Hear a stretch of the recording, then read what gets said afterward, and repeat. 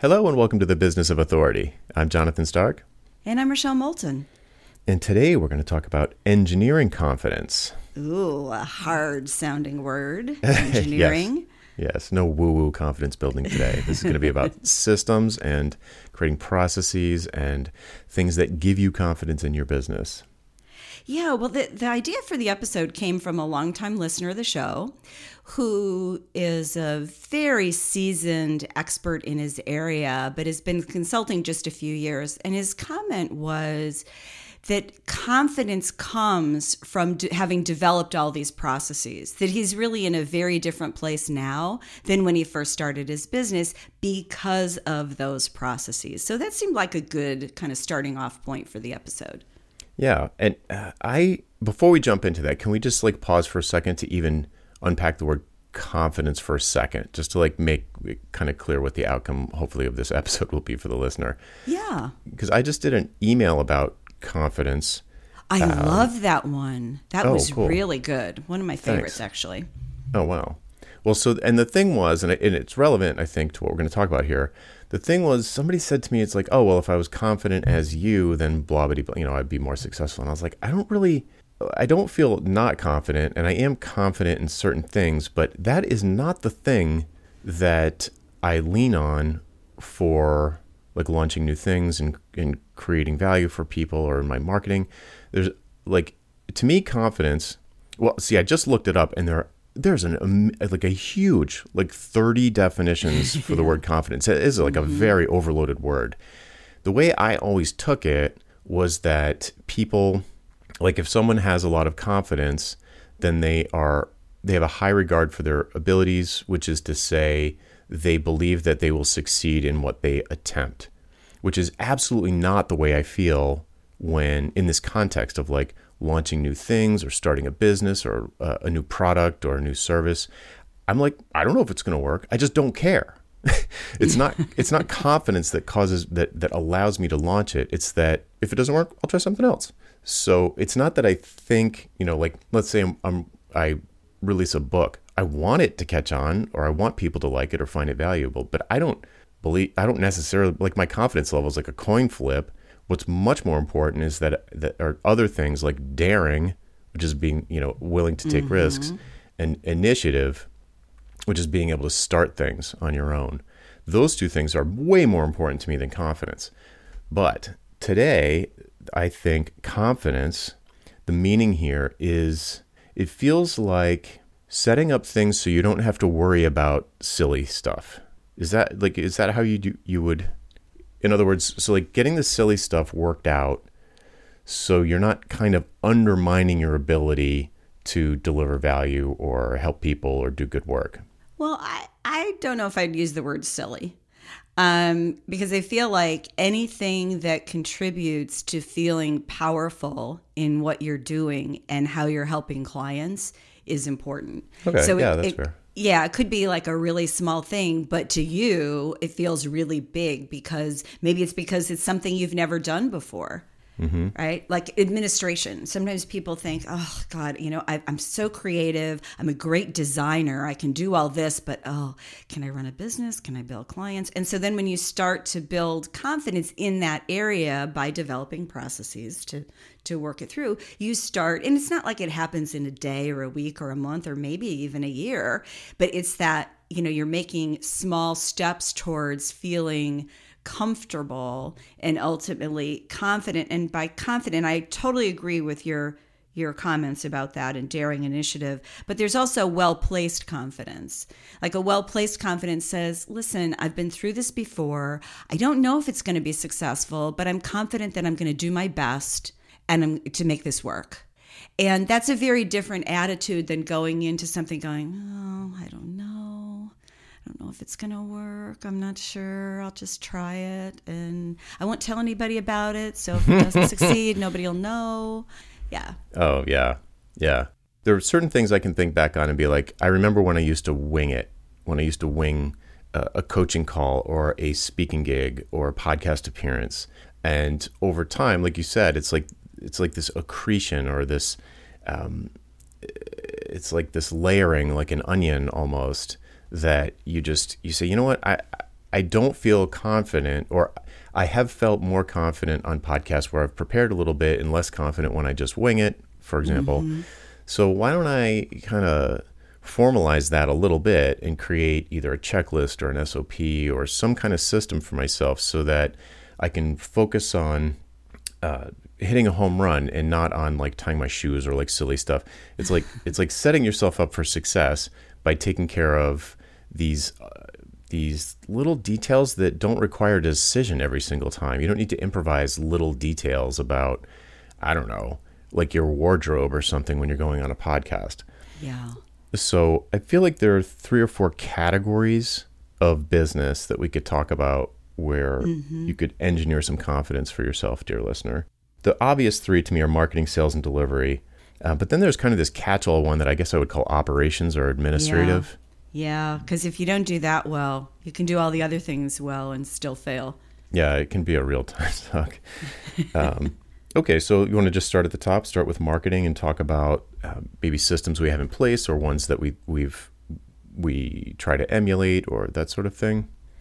Yeah, and I think when somebody's first starting their consulting business, even if you've got a lot of experience coming from, honing your craft inside of an organization, it's marketing yourself as an independent is different, right? You have to get in this habit of, and marketing and sales kind of intertwine here, but you have to get yourself in this habit of putting yourself out there.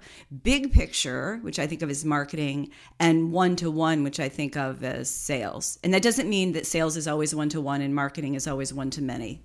They're interchangeable in that way. But it's really a mindset shift. And people that I've worked with that have just come out of a corporate organization really struggle with that marketing piece in the first 2 to 3 years. Because the first year, I always argue, the first year is the easiest year. Nobody ever believes that when they do it. But looking back, it's usually true because your friends and family want you to be successful. So people that used to work with, they send you a project. And it's not competitive. You just get it and you do it and you're excited. And then year 2 sets in. Like, oh, where's the work going to come from? Yeah. How is this going to happen? Especially in year 1, if you were billing by the hour, like 40 to 50 hour week, working 40 to 50 hour weeks, because you're kind of, you're nervous, you're terrified, like, oh no, like I left this safety net, my spouse is freaking out, I really have to prove myself. And you're right, the first year comes with its own built-in marketing story. I told the boss to take this job and shove it. I went solo. I'm like, I'm an entrepreneur now, or I'm like, it's a story that spreads. Yeah. But once you're just another freelancer or just another consultant or whatever you are, then and you've exhausted your personal network, then it's like, and you've been working like a dog for a year. Yeah. It's like, now what? And you're probably working by the hour at a low hourly rate too, because usually there's a miscalculation about, how much money you're going to make in that first year. So yeah, I got to pay my dues. Yeah. I feel like we talk about marketing systems a fair bit. So maybe we don't have to go super deep other than to maybe categorize them and point out which things I would consider a frequent daily or weekly mailing list. That's a marketing system. It's very easy to set up that routine and then just like, here's this task I have to do every day or week, and I just do it. You don't have to think about how often should I email? You don't have to think about who should I email? You don't, and if you've set it up properly, you don't even need to think about what big picture you need to write about. You just need to write the thing and drop it into your system, and it'll get broadcast to where it needs to get broadcast. So in my case, that's the mailing list and LinkedIn and Twitter, and that's it. That's the system. I just type it into my form, press submit, and it pops onto my website too, so RSS as well. But it's like, that's the system. And then all I have to do is show up and do the one piece that can't be automated, which is have an idea. Like, what's the idea? And then like publish it. This podcast. Oh, sorry. Go ahead. No, I was going to say, and then you covered it with the social media, but then my point is you want to distribute this. Whatever you're doing in that email list, you want to make sure that you're distributing it in social, and you're in the right social platforms for you. Might just be 1, might be 2, probably isn't 3.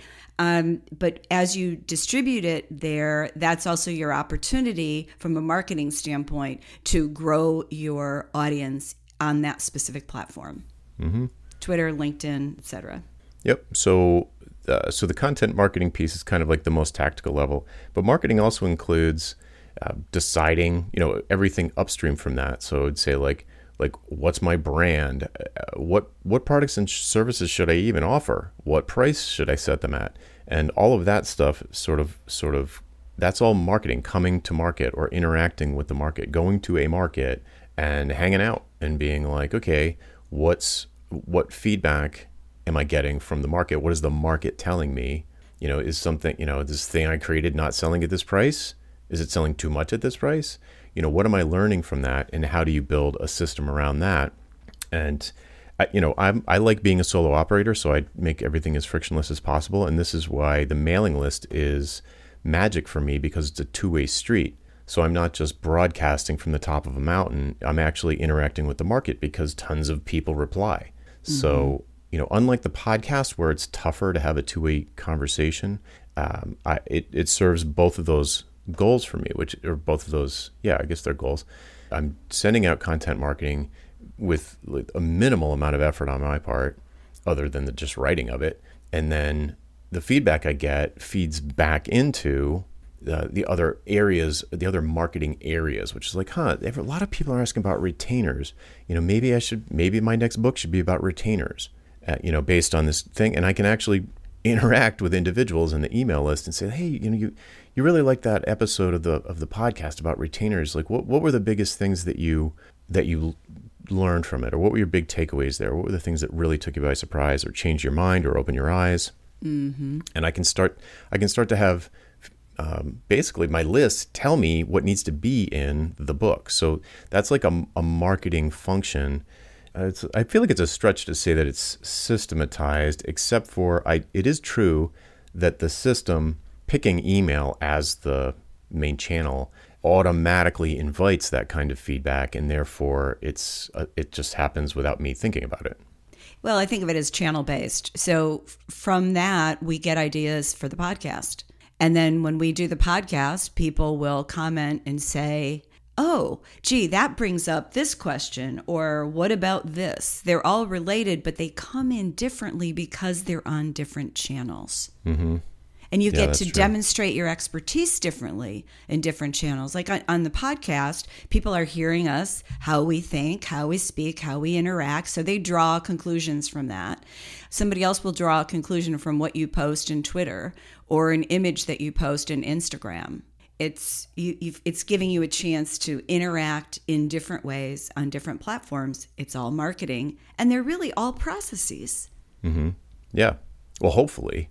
Hopefully you're not, right. So hopefully you're not just like, oh, I think I'm going to do a bunch of Instagram today, because then you're asking your brain to burn calories, making a decision that really doesn't need to be made. It's like, my software friends in the audience, set it and forget it. Like that's what you want. Automate yourself out of a job.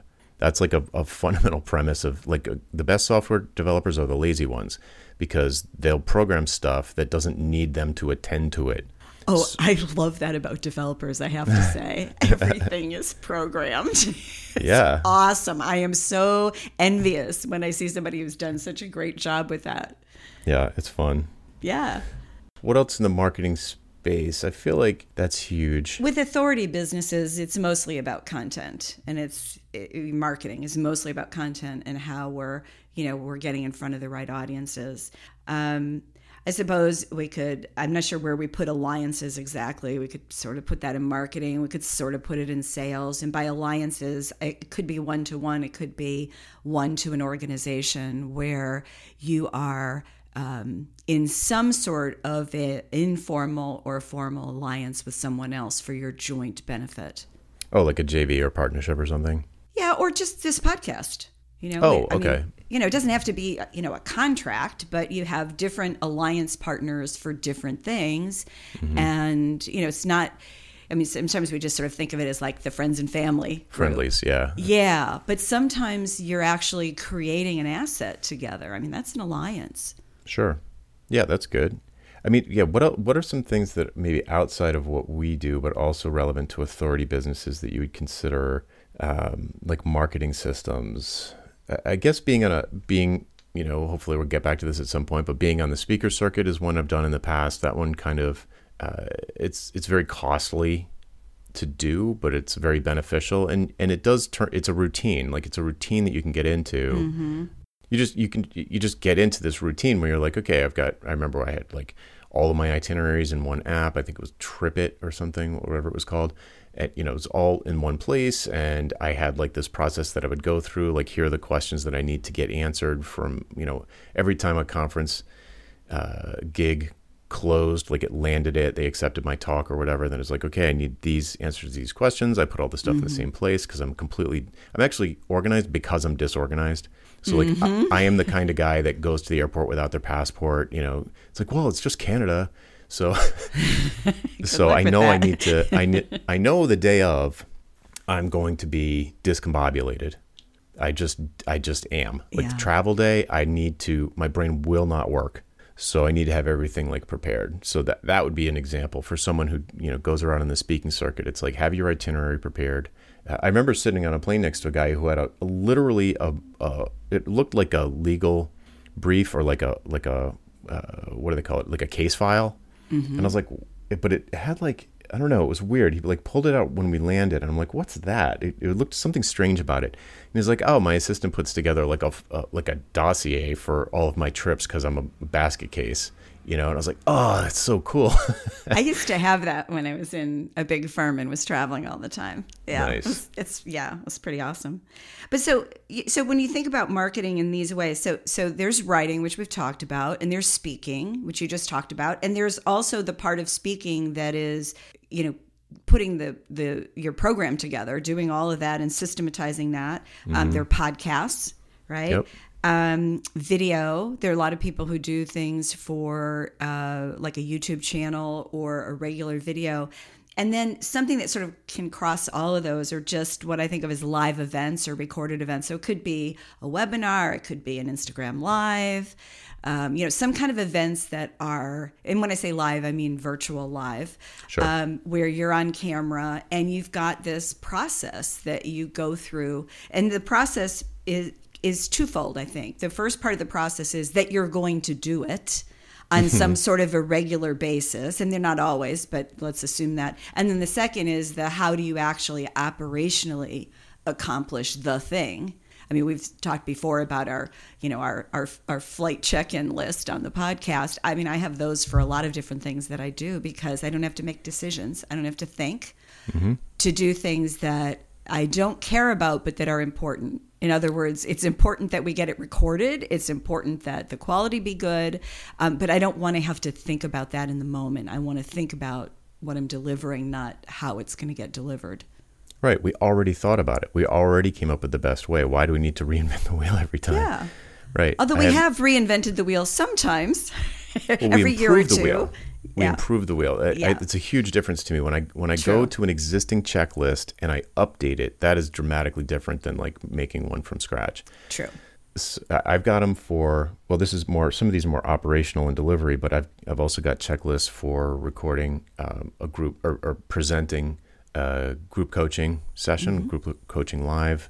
I've got them when I was recording the videos for TPS. I had a checklist for each video to make sure that I, check your teeth, check your hair, make sure the air conditioner's turned off, make sure that the lighting is right, make sure the door's locked, on and on and on and on. It's like you only, if you have to learn the lesson every time to remember to shut off your air conditioning, like you're not engineering any confidence into your process, that's for sure. Exactly. You're just feeling like, I remember the very first time I sat down to do a group coaching live session, the first time after I made a checklist, and it was pretty far into, I would probably been doing it for at least 6 months before I actually wrote down the stuff. And wow. I know, right? I had to do mine before because I was convinced, because I'm not a technology person. I was convinced I was going to mess it up if I didn't write it down. Right. No, I was winging it. It was like, I know how to use Crowdcast. I'll just go in and do it, right? But then sometimes I'd be like, oh, that thing I said at the beginning, that would be a good thing to say every time. Or this time I forgot to make sure that my hard drive wasn't full because Crowdcast flips out if your hard drive is full. or this time I forgot, so there's these little things that would crop up. There were rare edge cases, but there were enough of them that it seemed like something came up every time. Like once I had 6 of these edge cases, like one of them was going to pop up. Yeah. So finally I wrote it down, and I used to spend about an hour before presenting for an hour. And then once I had this checklist down, it went down to like 10 minutes with extra time left over. And that's just because you were checking your teeth for spinach. It is. I mean, it's hysterical how those checklists save us time, but they engineer confidence because you can Right. focus on what's important versus the miscellaneous stuff that has to get done. Right. It's like being on stage. Like if you're on stage and you're performing, you're in a band and you're like shredding out a solo, you can't also be operating the lights and the soundboard. So you need to figure out, if you're in your performance moment, the thing that you cannot outsource, you need to be able to, I guess, not be distracted by the outsourceable stuff or the systemizable. I don't even know. The stuff you can systemize. I hate that word. Systematize. Right. Yeah, I do not like that word. I wish it wasn't real. So all of that stuff, if you are trying to you're having problems goofing around with your slides, as you're trying to start a presentation, that's going to take you off your game. It's going to shake your confidence. Yeah. And it's just, that's why I used the word silly before. It's silly for that to be, it's not a silly thing, but it's silly for you to let something like that shake your confidence or throw you off your game. Because it's something that you can just easily fix if you just pay enough attention to it to do it. So let's just say that was all marketing and I was talking about doing a webinar. One key point specific to marketing that I want to emphasize that you brought up is that maybe the most important system you can put in place for your marketing efforts is that it's on a regular basis. Yes, because that's the trick. When you're running an independent business, you don't want to have to remember stuff. You don't want to have to push yourself. If you know that you're going to write an email 4 times a week or 5 times a week, whatever it is, you're going to make time to do that and it's going to get done. Mm-hmm. Versus, maybe I'll write one. Maybe I won't. I'm not in the mood. I'm not going to show up today. Yeah. My head hurts. Yeah. Right. So having it be on a regular basis, I would put that at the very top of my list for the marketing category of marketing systems. Somehow you have to figure out a regular basis. I don't care if it's every other week, once a month. I don't love those, but I like it better than when I feel like it, because you're never going to feel like it. Yeah. And once you have it on a regular basis, then it's repeatable, and then you can start to create systems around it, and then you won't dread it. The thing that you're dreading is not doing the thing. It's all of the stuff around the thing. I'm just thinking, I've talked about this on the show before, but when I was doing redoing my welcome sequences in my email, I put that off for so long because I knew it was going to be a pain in the neck to get my head back into how all the programming worked. So when I did it the last time, I documented all the programming. It's in a 4-page document. So now if I have to go back in, I feel confident that I can make changes and not screw everything up. I'll probably make a mistake here and there. Who doesn't? But I've got this thing to follow, and now I have a confidence that I didn't have before. Mm-hmm. Yeah, it's sort of like it's the antidote to the dread. Yeah. All right. So as you pointed out earlier, marketing and sales have this sort of gray area where there's a handoff. Mm-hmm. So let's talk about sales systems for a second, starting with ourselves. What do you have in terms of checklists or processes for doing sales? Well, it's interesting. I have a couple of very specific selling checklists that I use, and it mostly revolves around LinkedIn, people that I meet through LinkedIn. So I'll follow a sequence of things when somebody reaches out to me on LinkedIn. That would be an example. To me, that's selling because it's a very one-to-one. They've reached out to me. They're not really in my circle yet. And so because they're coming at me there versus through my email, I first check to see if we're connected via email because I won't always recognize them. And then I go through I have a cut and paste system that I use so that it's always personalized, but I have the blocks of content there. so I can tweak it, but I don't have to. That would be an example. The other thing, and I have to confess, it's not a checklist at all, but I've been doing this for a really, really long time, is in terms of sales calls themselves, there is a rhythm to those. And my approach is pretty much always the same unless the person on the other end really wants something different. And I want to listen to what's going on first. I don't want to do a presentation. I'm happy to, give a sentence or two if they want that, but I go right in and listen. And then at the end of the call, the process is that there is always a defined next step. Yes. Whatever that is. So, that's a sales process. But there was something that I read in the E-Myth book that I really liked around selling.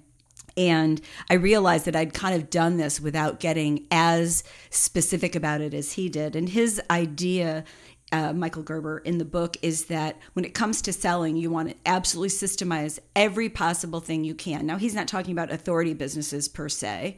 They tend to be more things that have products or physical services.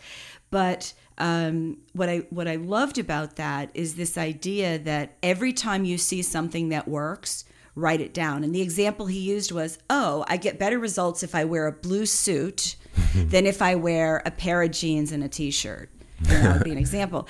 But I have, when I'm on camera for things, there are certain colors that I wear. I make sure that the backdrop looks a certain way. So it's those kinds of things that are more subtle. But if you're doing a lot of selling, that I would argue you want to have a procedure around, or a process, I should say, not procedure, a process around how you're going to interact with the person on the other end, whether it's phone, video in some way, or in person. Yes, absolutely. Yep. And more so, the more nervous you are about sales calls, let's say, the more you should have this process, because it will make you more confident. Like, you'll know that you're not wasting anybody's time, theirs or yours. At the end of the call, you know what you're going to say. That's probably I would say that's probably the trickiest part, is to ask for the sale or ask for the next action. What's the commitment that you're going to ask for at the end of the call? And not being really comfortable and not having a process laid out for yourself usually ends in them saying something like, okay, we'll let you know. Or you say something like, okay, let me know if you're interested. And then there's no follow-up. There's no commitment. There's no nothing. There's no expectation set. It just it just evaporated. The whole call just evaporated. Yeah. And so any outreach that you initiate after that is going to feel desperate. It's going to have that stench of desperation that Blair Enns talks about. So, all right. So sales, it's funny because I just have really one thing I sell now that has what I would call a sales process. Most of the stuff I sell now is kind of like a snap decision. People either want it or they don't, and they can enter their credit card. But private coaching doesn't always fit on a credit card. So there's a process, and I don't want, even if people could just plunk down several $1,000s without talking to me first, I don't necessarily want to work with everybody.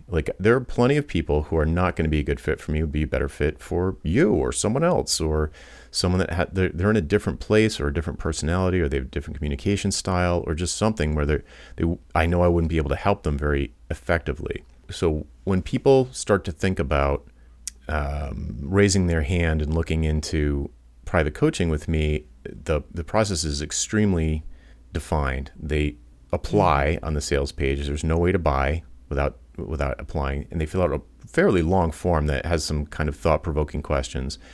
Then that gets, and that's all automated, and that goes into my mailbox. I get notifications, and I go through it, and one of three things will happen. One, they'll clearly be disqualified. They didn't see the price or something like that, and they're clearly not ready to do something like this. That's fairly rare. The other less rare, the middle option, is that someone, for some reason, either they've been in one of my courses or I've had experience with them before, and I absolutely know they'd be a good fit, in which case I'd be like, yep, this will be a great fit. Love to work with you. Here's a link to make payment. after you make payment, you're going to get an email with a scheduler so you can schedule your kickoff. That'll automatically go into your calendar. We'll do that in Slack. You'll get an automatic invite to my Slack. And all these things are all programmed to just happen. And but then the most common case, probably 80% of the time, I don't know the person at all or very well. And we have to set up I set up kind of like a meet and greet, get to know you phone call to see if we click at all. And, whatever. And that's got its own system to it. It's all automated. They just click on this link and set up the thing. And then at the end of that call that's where you need to, I need to know like what to say to not stumble and be like awkward and ask for the sale or be weird or anything like that. Mm-hmm. And just be like, the point of this call is to see if we'd be a good fit. It seems like we're clicking. I would love to work with you on this thing that you're trying to achieve. And I think I can help you do it. Would you like to take the next step? And, then they'll be like, yes or no, or like, they get cold feet, or I have to talk to my wife, or whatever, whatever the thing is. And then, okay, great. I'll wrap up the call. I send a follow-up email. It's got some instructions for them. Even if they're undecided, they get an email. It has instructions what to do, even if you're undecided. Here's how you can take action. You can make payment there. You can use ACH if it won't fit on your credit card. And I will follow up with you in a week if I haven't heard anything. Mm-hmm. So at that point, if I haven't heard anything and they go dark, I can come back a week later and say like, hey, following up as promised, what's going on? My calendar's heating up. I've only got one spot left, or whatever the real situation is. So it is extremely defined. It's funny because it doesn't. Now here's the irony: it doesn't feel that way. No, when I looked at the sales bullet on my notes here, I was like, man, I haven't got anything. And then now that I'm talking through it, it's actually fairly elaborate. Yeah, it's a process. Well, and the other thing I think that some people have that's sort of similar to what you just described is, and I've got a couple myself, are pitch letters. And those are, if you're in a specific situation, and the one I see most often is people who are pitching people on LinkedIn. So especially if they're using InMail. So they'll go through this and they'll test it multiple times in multiple ways to see what works best, both in terms of the document itself plus their audience. It's another way to kind of test your audience. But you might have 2 or 3 different documents with pitch letters for different situations. And the pitch might just be connect with me. It doesn't have to be that you're pitching a product. But if you think about it that way, it's great whenever you write something like that was really hard for you to write for whatever reason, copy and paste it and stick it in a document.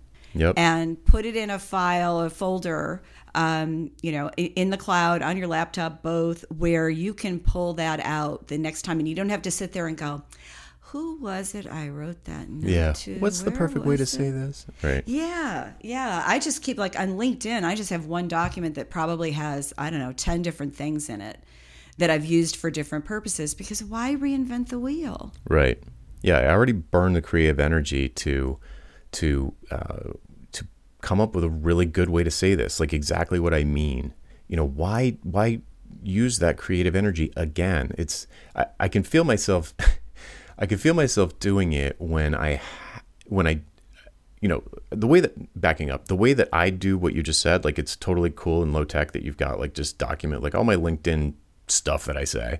I have that all in like my text expander. So I just have these shortcuts I can type, for example, when I ask someone on my mailing list if it's okay to share their message and answer it for everybody. It's like three, it's like a keyboard command. It just like, boom, ask. It's like, so I don't forget anything. I don't have to think about it. I don't have to like turn on my creative part of my mind. I'm in the operational part of my mind. And I can feel when someone sends me an email and it's something I don't have a shortcut for, and I have to like stop what I'm doing, like email triage, and like get into like empathy mode, get into creative mode, and be like, how do I respond to this person in a way that isn't like the machine mode that I'm in? Because if I respond like a machine, it's going to sound like that. It's going to feel like that. And it's a real gear shift. Mm-hmm. So I like to save, just like you, I just save them in a different place. And all of those things where I was really feeling empathetic and really in putting myself in the other person's shoes as much as possible, and then capture that so I don't have to shift gears when I'm in execution mode or operational mode later.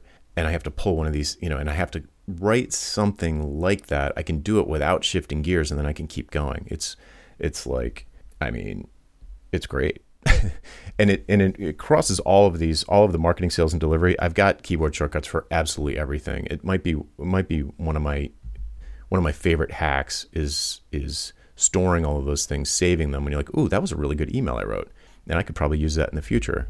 And have one database, one data store where you keep all of that stuff, so you know where to go to reach for it. Mm-hmm. Yep. Yeah, and I think what happens is that a lot of people, your audience grows in fits and starts, and so you'll say, oh, it's not worth the investment of time to sit back and do that. But at some point, when, like last year in 2020, a lot of people had big chunks of time, that's a great time to sit back and go, what can I do to make this work better, faster, more effectively? Mm-hmm. Yep. And it'll give you that confidence when you get to the creative piece that is the crux of your value creation, the performance aspect of it. It'll give you confidence to be able to show up and perform, whether it's in your marketing, your sales, or your delivery. You can just do the thing that really takes all the mental energy, and you will not be undercutting yourself or getting distracted by minutia or details that you should have set and forget previously. Mm-hmm. Exactly. And the thing is, I think at one point when I started my first business, I thought that all that administrative stuff would eventually just sort of go away, that I would perfect my systems and I could just not pay attention anymore. But it never goes away. No. There's always, especially now, there's always something new. In fact, I just saw something yesterday, a new platform that combines 4 different things that I'm using. And I'm like, I wonder if there's a way for me to use that. I don't know enough about it, but I put it on a list to look at the next time I have, 20 minutes to just ponder administration. Right. It doesn't go away. So the more you can smooth out the processes, make them repeatable, and not have to do all this other work, the better. Mm-hmm. Yeah, absolutely. So another thing on sales from my past life, my previous positioning, I guess, when I was doing mobile strategy consulting, I didn't have any productized services, to my great shame and disappointment. I had products, but they were traditionally published books, so I had nothing to do with that. I just received quarterly payments, and there was really nothing for me to do. But the thing that I did sell were custom engagements, usually advisory retainers, but they were high enough priced and they were very specific, so they were always customized. So there was always like a sales process for everything. And longtime listeners or readers of mine will be familiar with the term sales interview and the why conversation and how to write a proposal, the 5-page proposal template. Those were all my systems around selling custom projects, really high-ticket custom projects or advisory retainers to big companies. They were usually Fortune 50 or something like that. But still, it was like very successful companies, even if they weren't household names. And it was the same process every time. It wasn't none of it was really automated. It was all manual, but I did have, a process is the right word. It was still a performance, but I had guardrails around the performance. It was like, okay, here's how to respond to the initial email request, get it on the calendar, send a reply email to make sure that all of the right people will be in the call. It was almost always a call. It was almost never in person. So make sure that all the right people are going to be on the call, and I had a set of questions that would cause that to happen. And then on the call, they would brain dump about the project. I would pivot into the why conversation. I would try to determine what their desired outcome was, what the success metric was, what progress metric can I control to indicate that we're headed toward the success metric, because I never had total control over hitting the success metric. So what's my piece that I'm responsible for? And then at the end, it was like same kind of thing with the other sales. Like I said, I would say, seems like we're clicking here. I can think of 3 ways we could possibly engage. Would it be okay if I had a proposal to you with a few options on Wednesday or whatever a few days away was? And they would always say yes. And then I would go and set that up. I'd go write that based on my template. Like I had a template that I would fill in essentially. It wasn't like a a top to bottom creative act. It was mostly boilerplate, honestly, and I would just fill in stuff they said into my template and then send it back to them, and my close rate was super high. Yeah.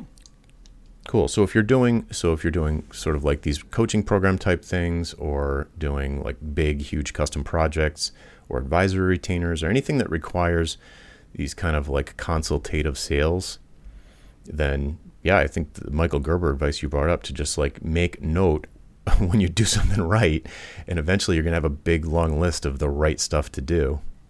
Well, and I think it carries over into the next category of delivery. The more intangible your sale, the more you're going to need some of those guardrails on the delivery side. Well, yeah, so let's move into delivery. Okay, let's do that. Perfect segue.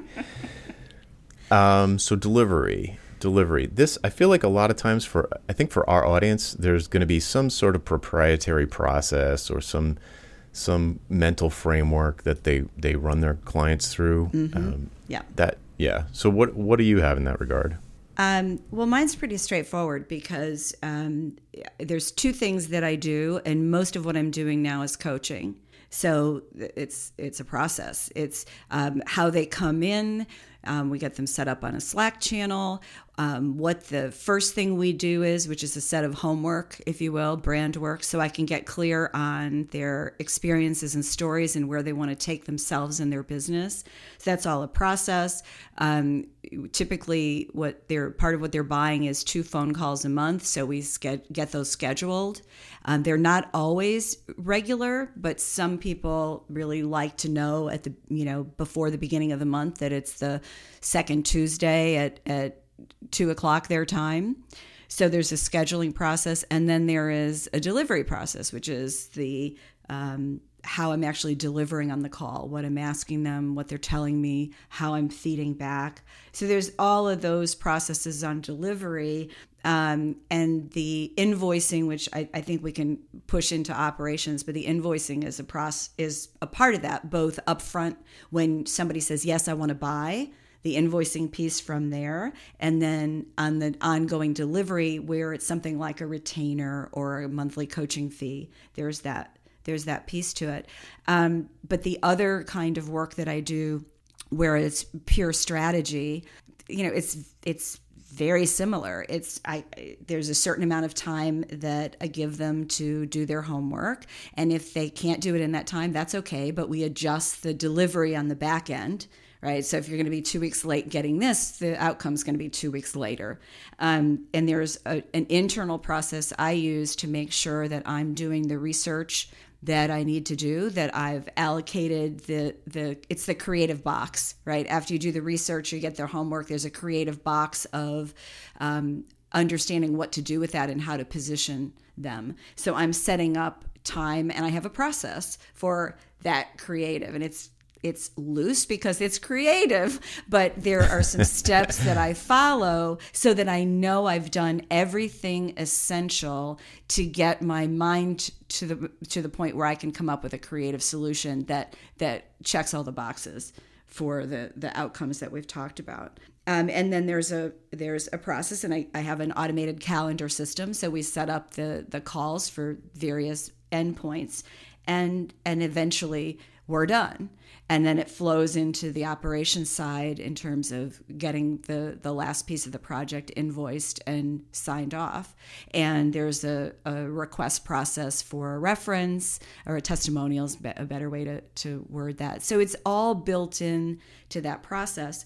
Most of the clients that I work with that are kind of organizational consultants of some sort. They're dealing with big organizations, and they're dealing in outcomes, not I'm going to do this piece of hands work. They're dealing in big transformational outcomes. They've got a process, and that process is, it reminded me a little bit when you were talking earlier, it's who do I need to be in the room, virtual or otherwise, to get this information? How many interviews am I going to do if I'm going to do interviews? Which people am I going to put together in a room, and which things are we going to talk about? Who am I delivering the outcomes to? Is it the lead person? Is it the lead person plus their direct reports? Is it a special team? Who gets an advanced review of the outcomes, especially if they're a surprise? Who gets word of the surprise first, kind of who's the client. And so, but they're walking through all of those pieces. And I'm trying to think if I've ever had a client who didn't have a process. And I think I have to say no. Sometimes they're working through an aspect of the process, especially if they've just been doing it for a short amount of time. And they're usually, when that happens, they're more struggling with the beginning and the end than they are with the middle. Mm-hmm. Right? Because when you're doing a big job like that, you tend to, keep putting one foot in front of the other. But the things that you get stuck on are how to make sure that you're starting the project so it's going to have the outcome that you've promised. And then how do you end? When do you end? And what does that look like? Yeah, it's really hard to fix stuff downstream if your kickoff was setting the wrong expectations or just like misaligned or something. You're just like, oh man. Or you miss people. I mean, a lot of there's been people who have said, I don't need to do any interviews. I don't need to get any of this information. Wrong. Those are the people who are going to have to implement the thing you're working on. You need to hear from them right up front, real fast. Yes. So yeah, I mean, you pretty much described exactly what I do when you were talking about your coaching stuff. I've got these just like you, this sort of checklist and systems in place that give me the confidence to say, if you stick to this stuff, because it's a qualified person, someone who I believe I can really help. I'm confident that I can help this person. So given that, and given my experience with this process that I've built up and up and up and up over time, I'm highly confident that you're going to be glad you did this. If I didn't have that and I was just winging it like the old days and just kind of charging more and more and more to be a sounding board when people had questions, I wouldn't be confident at all that they would be happy that they spent that money, that they would have perceived ROI, or that they would have customer satisfaction, high customer satisfaction numbers. I'd be like, beats me.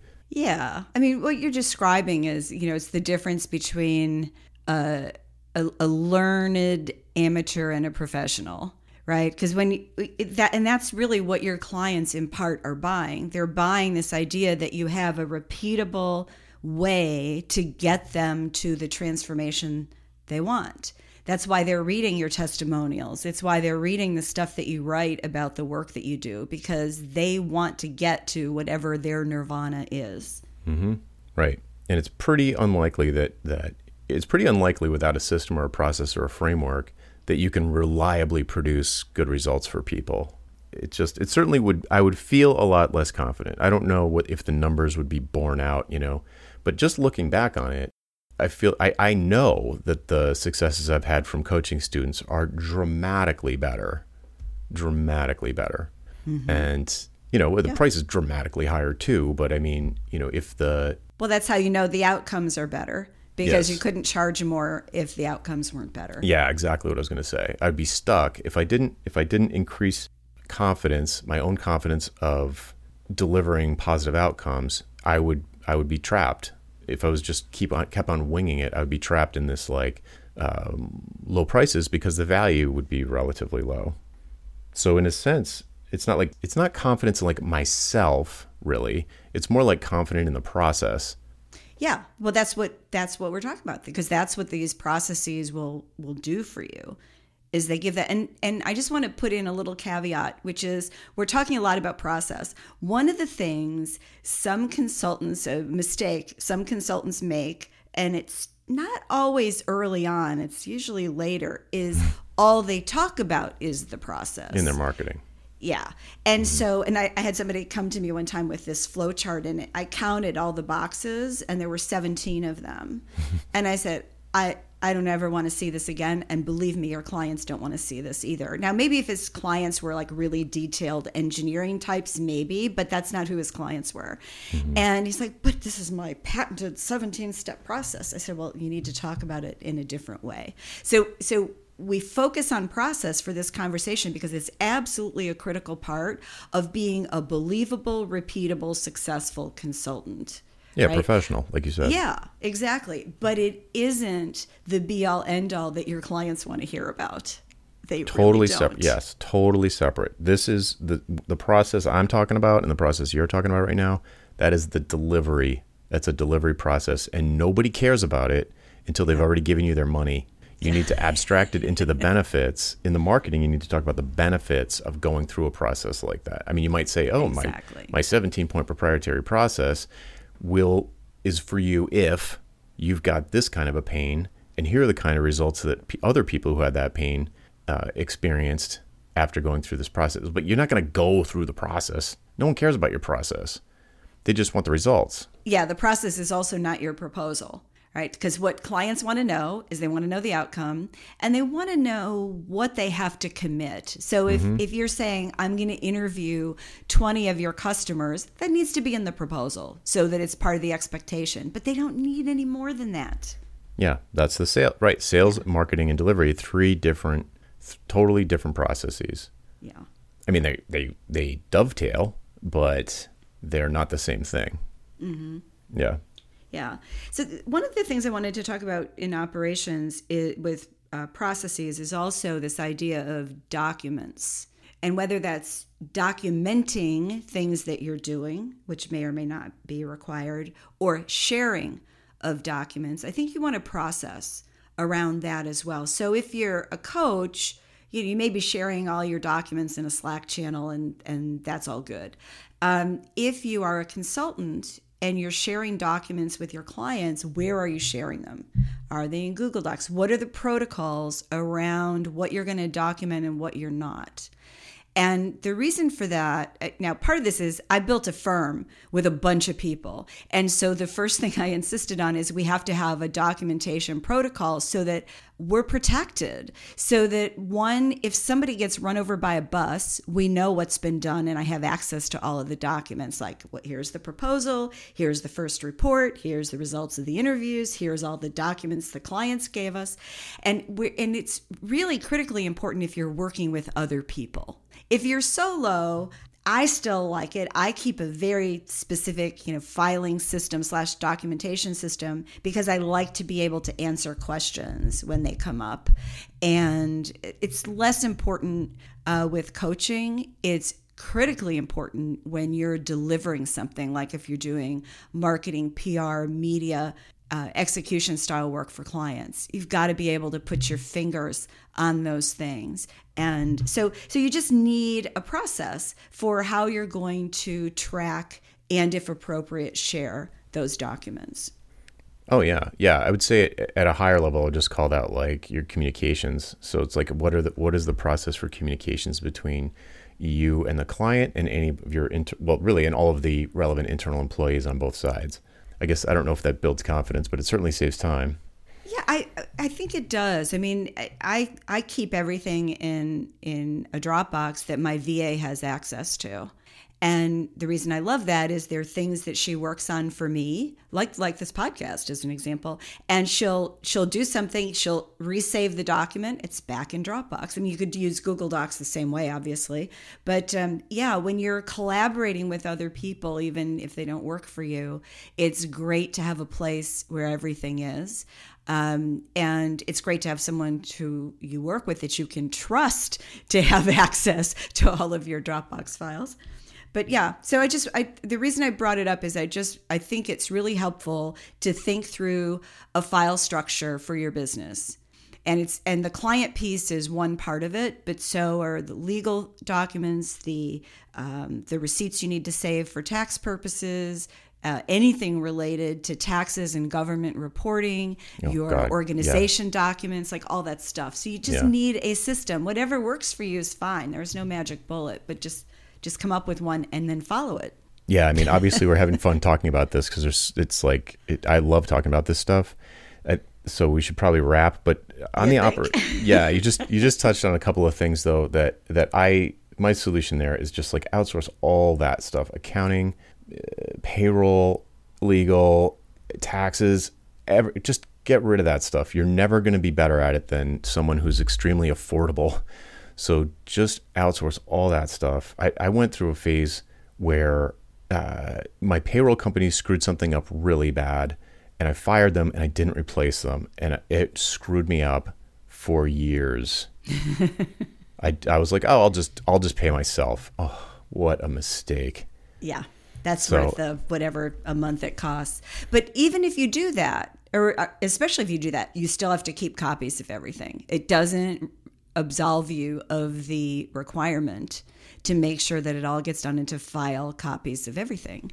And I do that. It's come in handy. In fact, the state of California decided to assess me a penalty, and I'm like, what do you mean? I paid this. And I could show them what happened, and they were like, oh, sorry. It was one of those things where like the fee was $25 for whatever it was that I did, but the penalty for not doing it was like $500. So you just want to keep all that stuff. And if you're ever audited, you will thank God that you did. Yeah. Well, I feel like I pulled us into a tangent that isn't engineering confidence, but it is fun to talk about. So operationally, as you can see, there's just a lot of things you should do that does probably fall into the category of like, I don't know if they would undermine your confidence, but they certainly undermine your ability to do great stuff for your clients because you're constantly dealing with these like silly things. Again, I keep saying silly. These important things that are not your sweet spot. They're not in your genius zone. So like get rid of them.